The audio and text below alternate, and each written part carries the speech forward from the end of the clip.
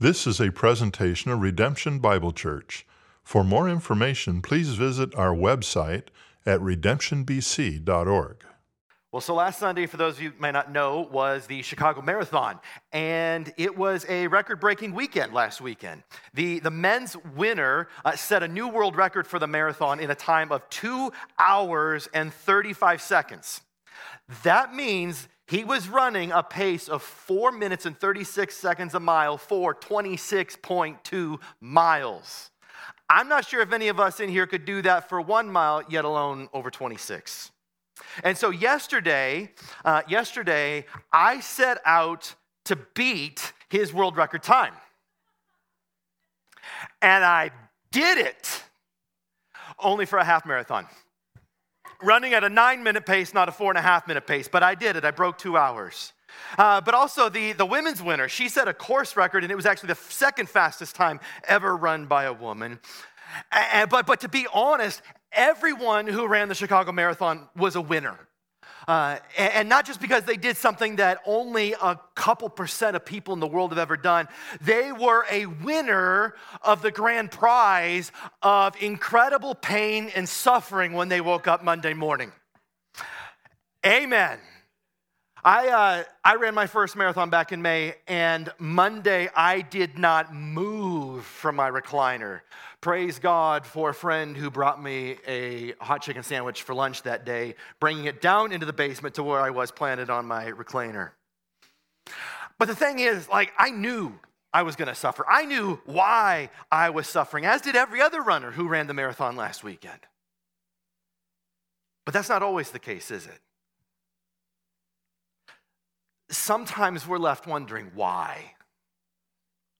Why is this happening to me? God, why are you allowing this to happen?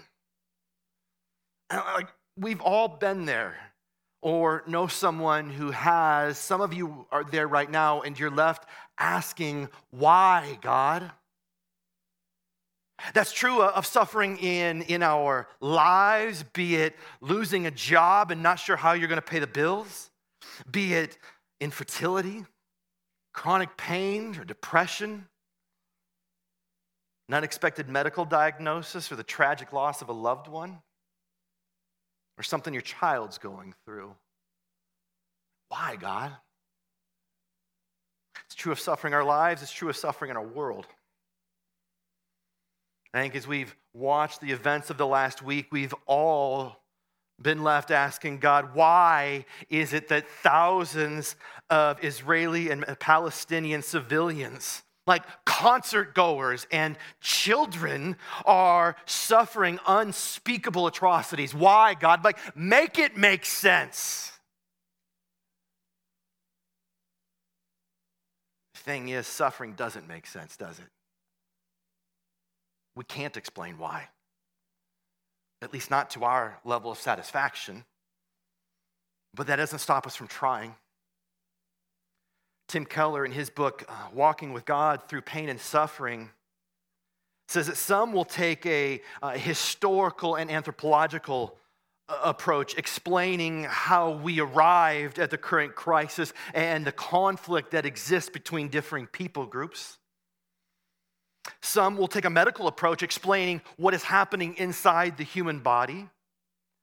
Some take a philosophical approach, explaining the problem of evil like this, that if God is all-powerful, he can't be all good because he allows suffering. And if God is all good, he can't be all-powerful because he's clearly unable to prevent and stop suffering. And then some take a religious approach, explaining your suffering as consequence for sin, consequences for your sin, as though you are the one that brought this on yourself. And while that is true some of the time, it is by no means true all of the time. Because oftentimes our suffering feels absolutely arbitrary, doesn't it?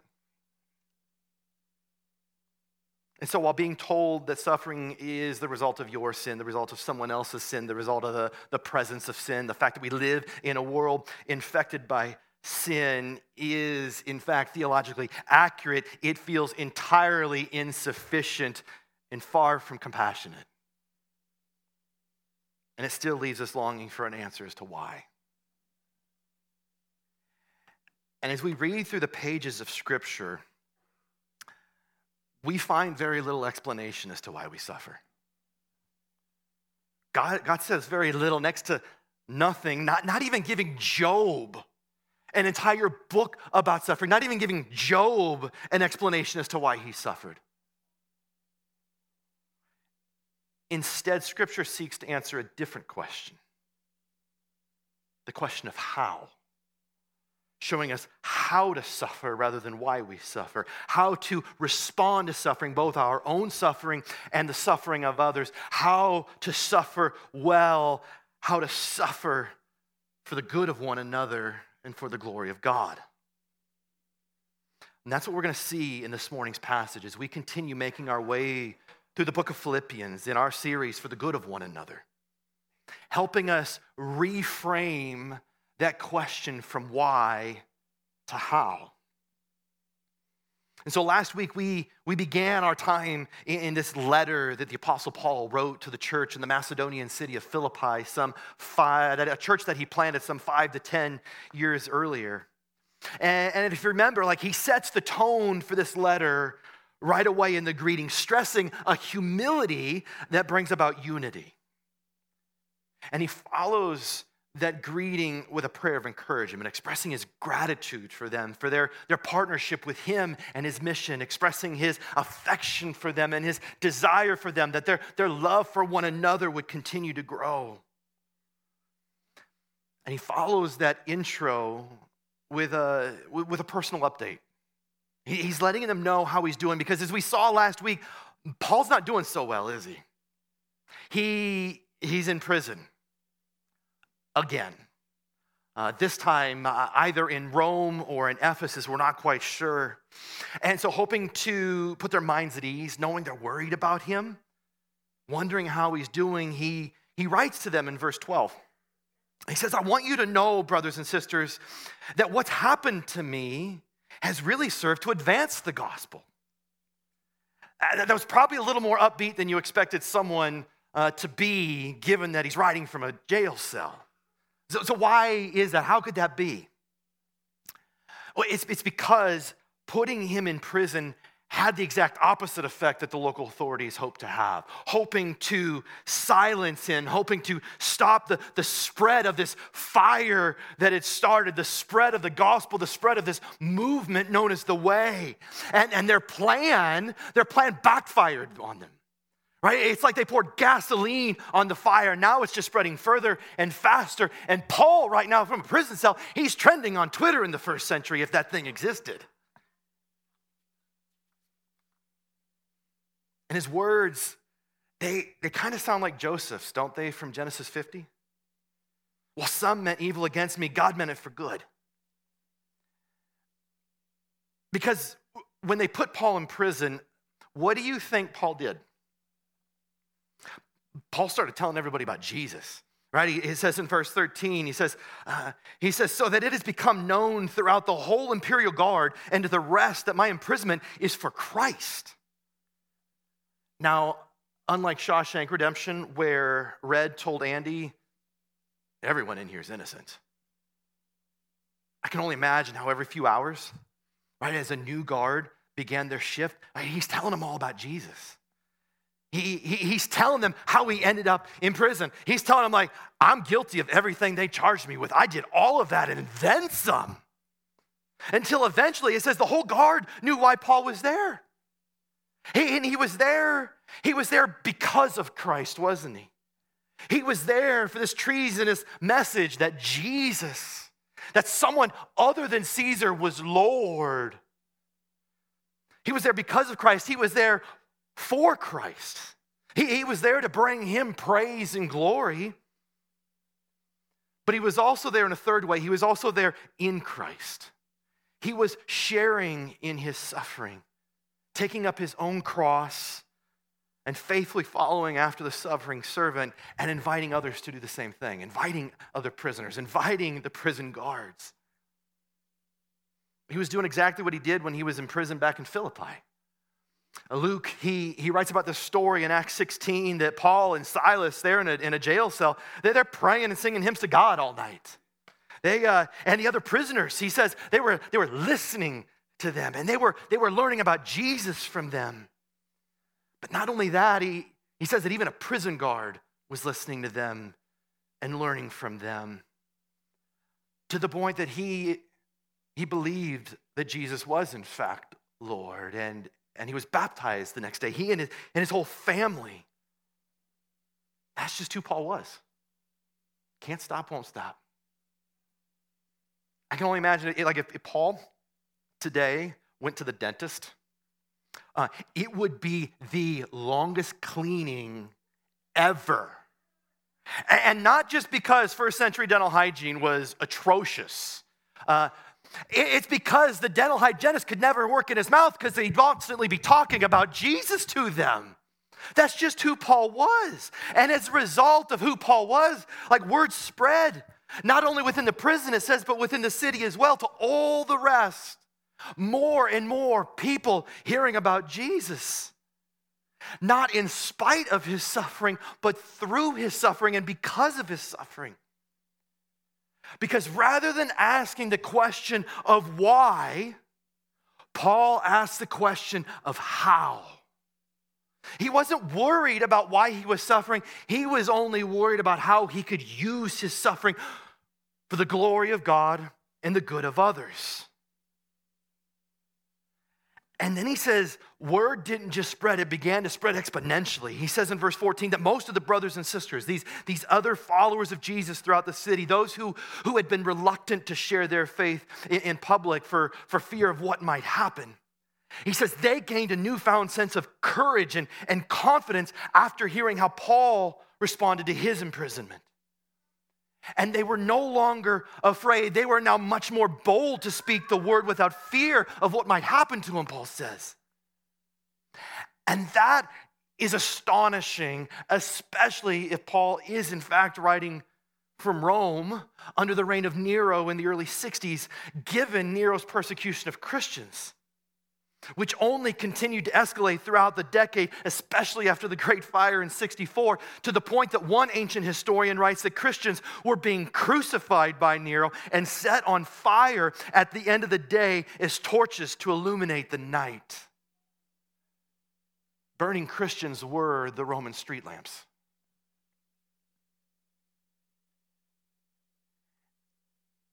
And he goes on to share something that's interesting. While these people were all out doing essentially the same thing, preaching the same message as Paul, they weren't all doing it for the same reason. He says in verse 15 that some indeed preach Christ from envy and rivalry, but others from goodwill. In the latter group, the second group, he says they preach Christ from goodwill for the good of others. They preached out of love for others, love for those who didn't know Jesus. And that love led them to risk their lives, to lay down their lives for the good of others, knowing full well the danger that they were putting themselves into, knowing that Paul was imprisoned for the defense of the gospel, knowing that they might wind up in a prison cell next to him. And while this second group was asking how they could best respond to this situation for the good of others and the glory of God, the other group, the first group, the former group, they were asking how to best seize the situation, how to best capitalize on this opportunity with Paul finally out of the way for their own good and their own glory. It's kind of like how, remember that team to the north had a quarterback for a while, and he was okay. His name was Aaron something. Well, when the Packers shipped Aaron Rodgers off to New York to play for the Jets, we thought the Bears were finally going to seize that opportunity and rise to be the kings of the North, didn't we? Now we're still in the basement. The only difference is we got company with the Vikings. He says they proclaim Christ out of selfish ambition, not sincerely, but thinking to further afflict me in my imprisonment, kicking him while he's down, adding to his suffering, because they were envious of him. They were jealous of the way people looked up to him, the way that they respected him, viewing Paul as their rival rather than their brother, right? As competition rather than an apostle. It was like a college football rivalry game, right? Iowa State, where the score ends up like 7-5 at the end of the game. It's a rough season for us as Iowa fans this year. Maybe a better one would be like Michigan, Ohio State. Is that even a rivalry? Like Michigan's won like the last 2 or 3? At that point, is it still a rivalry anymore? I'm looking at Tim. He's an Ohio State fan. You two are laughing back there. Does Illinois and Northwestern even have a rivalry game? It's against themselves. That's the rivalry. But in a rivalry game, it's the kind where even if you only win that one game all year, it was still a good year. Why? Because at least they lost. And you know, that same sense of envy and rivalry continues to plague the church. Churches treating each other as competition. I've seen it done where other churches in seasons of transition or turmoil. And I've experienced it myself. But not only that, I think also what we see here is that we've seen no shortage of examples of pastors preaching out of selfish ambition to make their own name known. But before we're just pointing the finger at those out there, like we're not immune to envy and rivalry and selfish ambition either. It would be easy for us to take the pantry, for example. This thing that we started over a year ago that's all about sharing the love of Christ with those in our community by meeting the physical needs of others as the hands and feet of Jesus. And instead of seeking the good of others and the glory of God, seeking our own good and our own glory. Doing it to make the name of redemption known rather than the name of Jesus known. The same is true of Family Fall Fest in a couple of weeks. And so Paul, in the midst of this, he asks, so what then? What are we to do with all this? How are we to respond to all of this? And he doesn't respond in the way that you might think. Because see, suffering distorts our perspective. It draws our attention and our affection further away from God and losing sight of what's most important. And so Paul says that the important thing, the most important thing, is that in every way, regardless of the motives, whether in pretense or in truth, that Christ is proclaimed. That's what matters most. What matters most is the glory of God and the good of others. Amen? That's what matters most. And in that, Paul says, when that is taking place, I will rejoice no matter what. And about now, you might be thinking, so are we just supposed to let it go? Are we just supposed to give him a free pass? Please don't hear what Paul's not saying. He's not talking here about abusive pastors. He's not talking about false teachers. He's also not saying that we shouldn't confront and call out envy and rivalry and selfish ambition that continues to make the church and preaching the gospel essentially a for-profit business with really incredible tax breaks. He's not saying that. He's just saying that all of that is secondary to the gospel being preached, to Christ being proclaimed.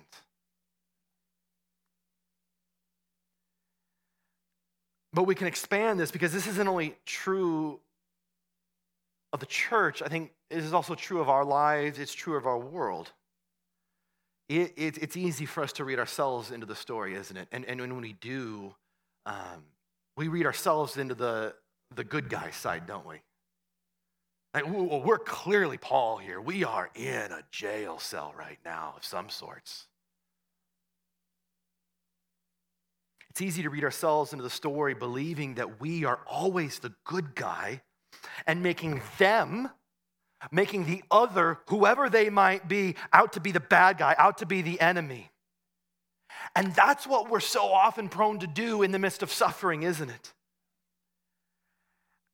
And in reality, it's just us trying to make sense of something that doesn't make sense. But what we do is we use our suffering as justification for abandoning the way of Jesus and going our own way. Jesus, your way's no longer working, so I've got to take matters into my own hands. You said turn the other cheek. That's not working anymore. And we end up doing the right thing for the wrong reason. Or worse, we end up doing the wrong thing and believing we did it for the right reason. And rather than seeking the glory in God and the good of others, we end up seeking vengeance and calling it justice.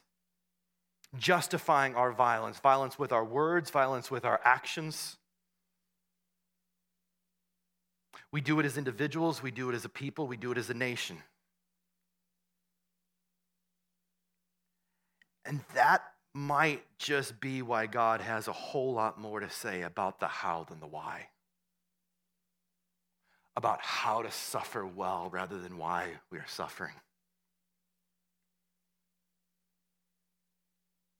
And yet Paul says he'll rejoice from a prison cell. But he not only says he's going to rejoice in his present suffering, in his current situation, he doubles down on it, saying he will continue to rejoice in his continued suffering. Yes, and I will continue to rejoice no matter what. Why? Well, as Dr. Bonnie Thurston writes in her commentary, she says, Paul cannot choose his circumstances, but he can choose how he will respond to them. Sounds like a loving parent right there, doesn't it?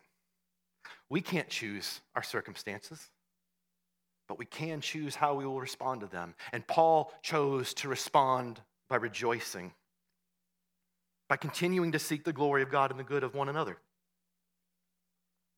He goes on to say, yes, I will rejoice, for I know that through your prayers and through the help of the Spirit of Jesus Christ, this will turn out for my deliverance, as it is my eager expectation and hope that I will not be ashamed, but that with full courage, now as always, Christ will be honored in my body, whether by life or by death.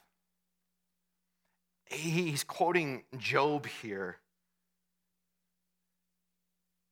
when he says, this will turn out for my deliverance. Right? Job, who, if you remember the story, Job lost everything. He lost his family, his wife and kids. He lost his home. He lost his livestock. He lost his health. He lost it all. And that's what he said to his so-called friends, these friends of Job, this self-appointed, self-imposed accountability group who came to comfort Job in his affliction and in his suffering. And they comforted him by confronting him, didn't they? Confronting his supposed unrepentant sin, insisting that it was his sin that led to all of his suffering. And yet, like Job, who, mind you, never did know why he suffered, we know more about his story than he did. God told us more than he told Job. But like Job, Paul didn't need to know why he suffered to know how to respond to his suffering. Knowing that he would be delivered to freedom from a prison cell just as he had been delivered from freedom from sin. All through a supernatural power that was not his own. And not by an earthquake, right? That's how he got out of prison in Philippi. No, this was going to be the power of their prayers and the power of Christ's Spirit. See, prayer held real, actual power for Paul. He believed in the power of prayer. It wasn't just lip service. It wasn't just positive thoughts and vibes. No, he believed that prayer could affect change. He believed that prayer could bring about good, and that good came about by the power of the Holy Spirit, by the power of God. And this power gave him confidence that he would not be ashamed by what he believed and what it is he was preaching. He would not be ashamed by declaring that Jesus is Lord, having delivered him from the chains of sin and delivered him into his kingdom and into freedom. Power brought confidence, and that power brought him courage to continue faithfully following the way of Jesus and living in obedience to the words of Jesus, honoring Christ, both in the way that he lived and in the way that he died. Saying in verse 21, "For to me to live is Christ, and to die is gain." One of those verses I think many of us knew coming into this letter. For to me to live is Christ, and to die is gain. Now again, this is a letter being written to a church. Likely Epaphroditus, who had come to visit Paul, is the one who took this letter back to Philippi, and he's reading it before their church that had gathered, these 30, 40, 50 people that had gathered. And when he reads this line right here, like this is a mic drop moment for Paul. As good as this verse sounds in the English language, it sounds even better in Greek because there's this really, really beautiful alliteration that I'm choosing not to. Do you want me to give it to you? Yeah, okay. It's really good. This beautiful alliteration that he gives. He says, "Tu zen Christos tu apothen kerdos." Christos, kerdos. For me to live is Christ, and to die is gain. Paul doesn't fear death, does he? He's not seeking it out, but he doesn't fear it. He's not running from it because Paul knows how the story ends. He kind of cheated. He looked at the end of the book. He knows how the story ends. Knowing death has lost its sting, he writes to the Corinthians. And that by being united in Christ, both in his life and in his death, he shall certainly be united with him in a resurrection like his upon his return. Right? His kingdom arriving in full, all of creation fully restored. Viewing his earthly suffering from an eternal perspective. And by viewing his earthly suffering from an eternal perspective, it makes this the ultimate win-win scenario. Knowing that whether he lives or whether he dies, he can't lose. He says, if I am to live in the flesh, that means fruitful labor for me, continuing to plant more churches, continuing to point more people to Jesus, knowing that there was still so much more work to do in taking the gospel from Jerusalem, beyond Judah and Samaria, on to the ends of the earth. He had a desire to continue going westward into Spain. Yet which shall I choose? I cannot tell. To live or to die? I'm hard-pressed between the two. I can't decide because in either way, I win. But then in this beautiful moment of honesty, he says, but my desire is to depart. My desire is to depart and to be with Christ. For that is far better for me personally.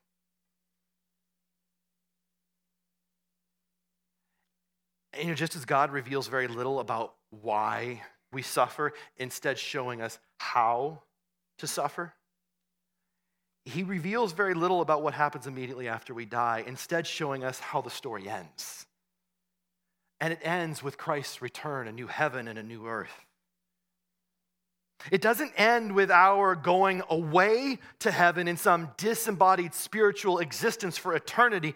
No, it ends with heaven coming down and a fully embodied physical existence for eternity. But what happens until then? Until then, in what some refer to as this intermediate state, we don't really know. We don't really know other than to say, as Paul says here, that it is with Christ as we wait for his return. That alone makes it seem pretty good, doesn't it? It is with Christ, and that we're not waiting in some dingy doctor's office with really outdated magazines from like 2015 that you've already read in 4 other doctor's offices. No, he says that we're going to be waiting in paradise, Jesus says. That's what he tells the thief on the cross next to him. Today you will be with me in paradise.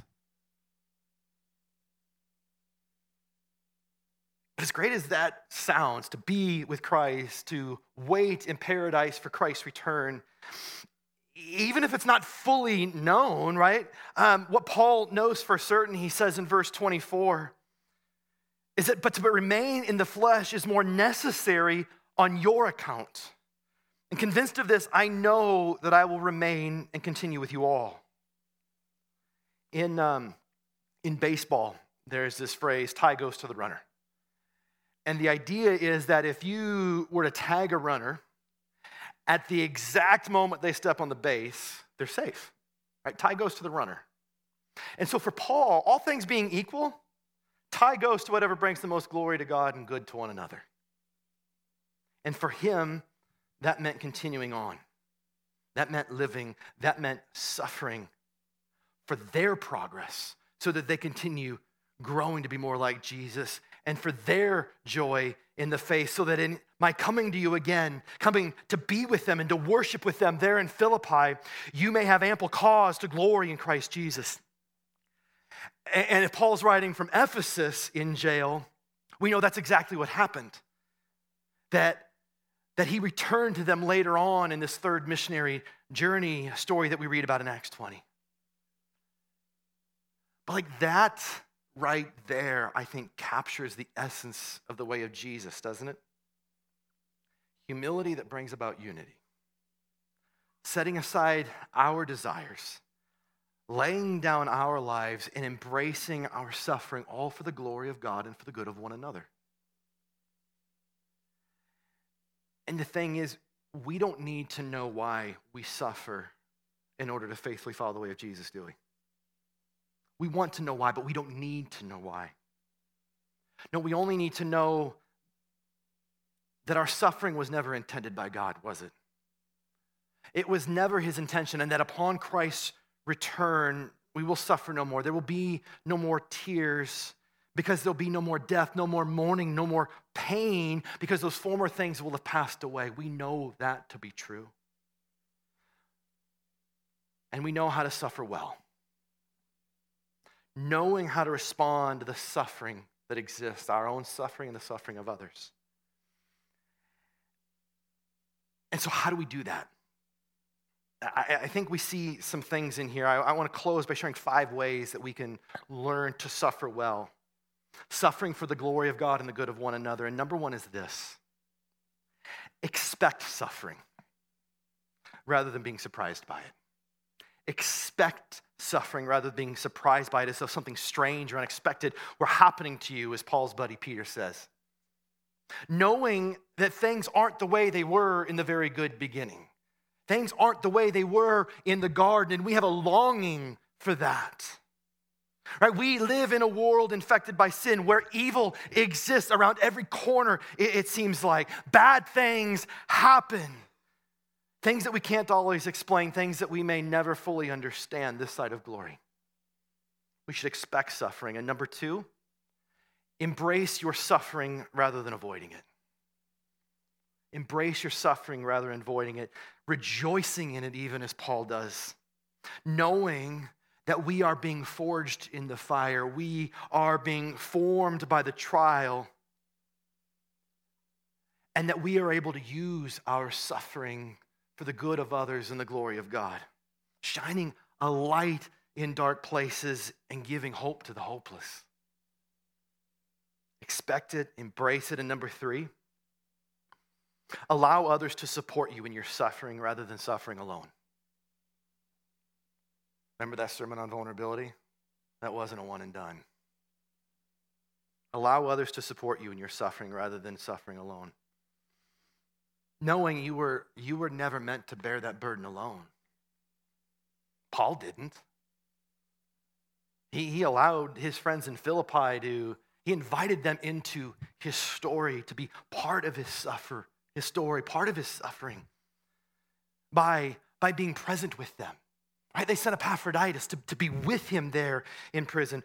They were present with him. They provided for him. Remember that prisoners in this time, they had nothing. They were dependent on outside sources to supply them with everything they needed to survive. And they prayed for him. And so as we love and support one another, how about this? Let's agree to be a whole lot less like Job's friends and a whole lot more like Paul's friends. Less Job friend, more Paul friend. Sound good? No one wants Job's friends coming over. I think everybody wants the Philippians to come over, though. Let's be more like Paul's friends in providing for one another in their suffering. Maybe providing a meal, providing a ride, providing childcare, whatever the need is, right? That's why we have this loving one another text thread, so that when there's a need within the church, it can be met by the church. Let's love one another by providing for one another, by praying for one another, right? Not just saying you'll pray, but stop and pray. But not only that, if you're like, but I don't know what to do and I don't know what to say, I got one for you. Love one another simply by being present with one another. Don't underestimate the power of your presence. Keller, he writes in his book, Walking with God Through Pain and Suffering, he says, the point is this: suffering people need to be able to weep and pour out our hearts, don't we? We need space. We need room. We need time. And not to immediately be shut down by being told what to do. Don't just jump in and try and fix it right away. Nor should we do that to ourselves if we are grieving. Let's not forget to extend ourselves grace. And he says, a man who lost 3 sons at various times in his life wrote about grief in his book, The View from a Hearse. The man says, I was sitting, torn by grief, and someone came and talked to me of God's dealings, of why it happened, of hope beyond the grave. He talked constantly. He said things I knew were true, and I was unmoved, except to wish that he would just go away. And finally he did. But another man came and sat beside me. He didn't talk. He didn't ask leading questions. He just sat beside me for an hour or more, and he listened when I said something. He answered briefly and prayed simply. Quick to listen, slow to speak. And then he left. And I was moved. I was comforted. And I hated to see him go. Never underestimate the power of your presence with someone else who is suffering.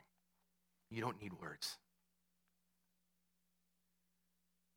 And number 4, view your suffering from an eternal perspective as Paul did. Knowing how the story ends. Knowing your suffering won't last forever, because a day is coming when you will be delivered from it, either in this life or in the life to come. Because Jesus says, behold, I am making all things new. And number 5, remember that God is present with you in your suffering. You're not alone. Not only are we with you, he is with you. Knowing God will never leave you or forsake you, knowing that Christ is always with us till the end of the age. He is with us through the indwelling of his Spirit.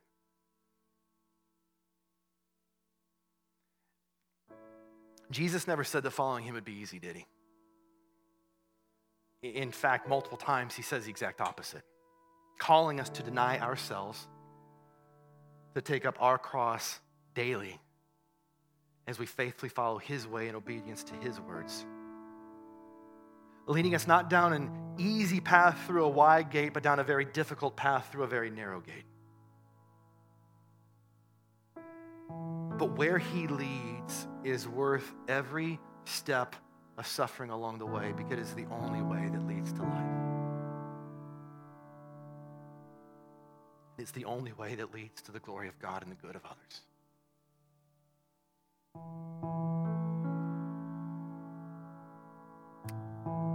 And I want us to just sit with that this morning.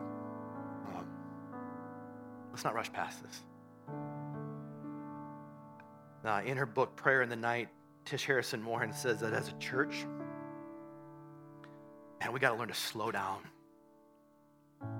We need to learn to slow down and let the emptiness remain unfulfilled. We need to slow down and learn to be comfortable with silence. We need to be comfortable with mystery, with unknown. And she says, we must make time for grief, setting aside time for lament, allowing space for those who are suffering. And there are some of you in this room right now. And so how about we just take a hot second and slow down and let God be God? You good with that?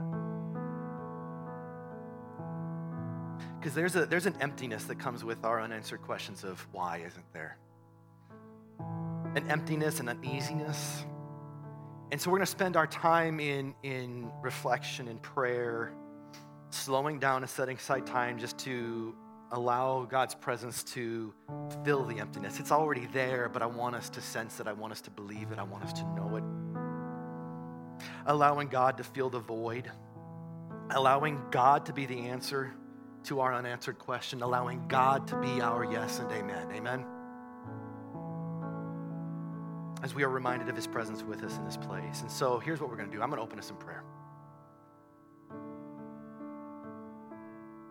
And then I'm just going to give you some time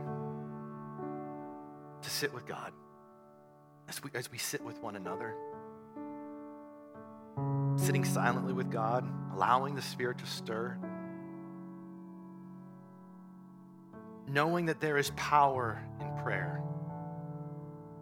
Power to affect change and power to bring about good in our church, in our lives, and in our world. There is no shortage of suffering that we can pray for in this time. And so that's how we're going to spend these next few moments. Does that sound good? Thanks for listening. For more audio content and information about redemption, please visit our website at redemptionbc.org.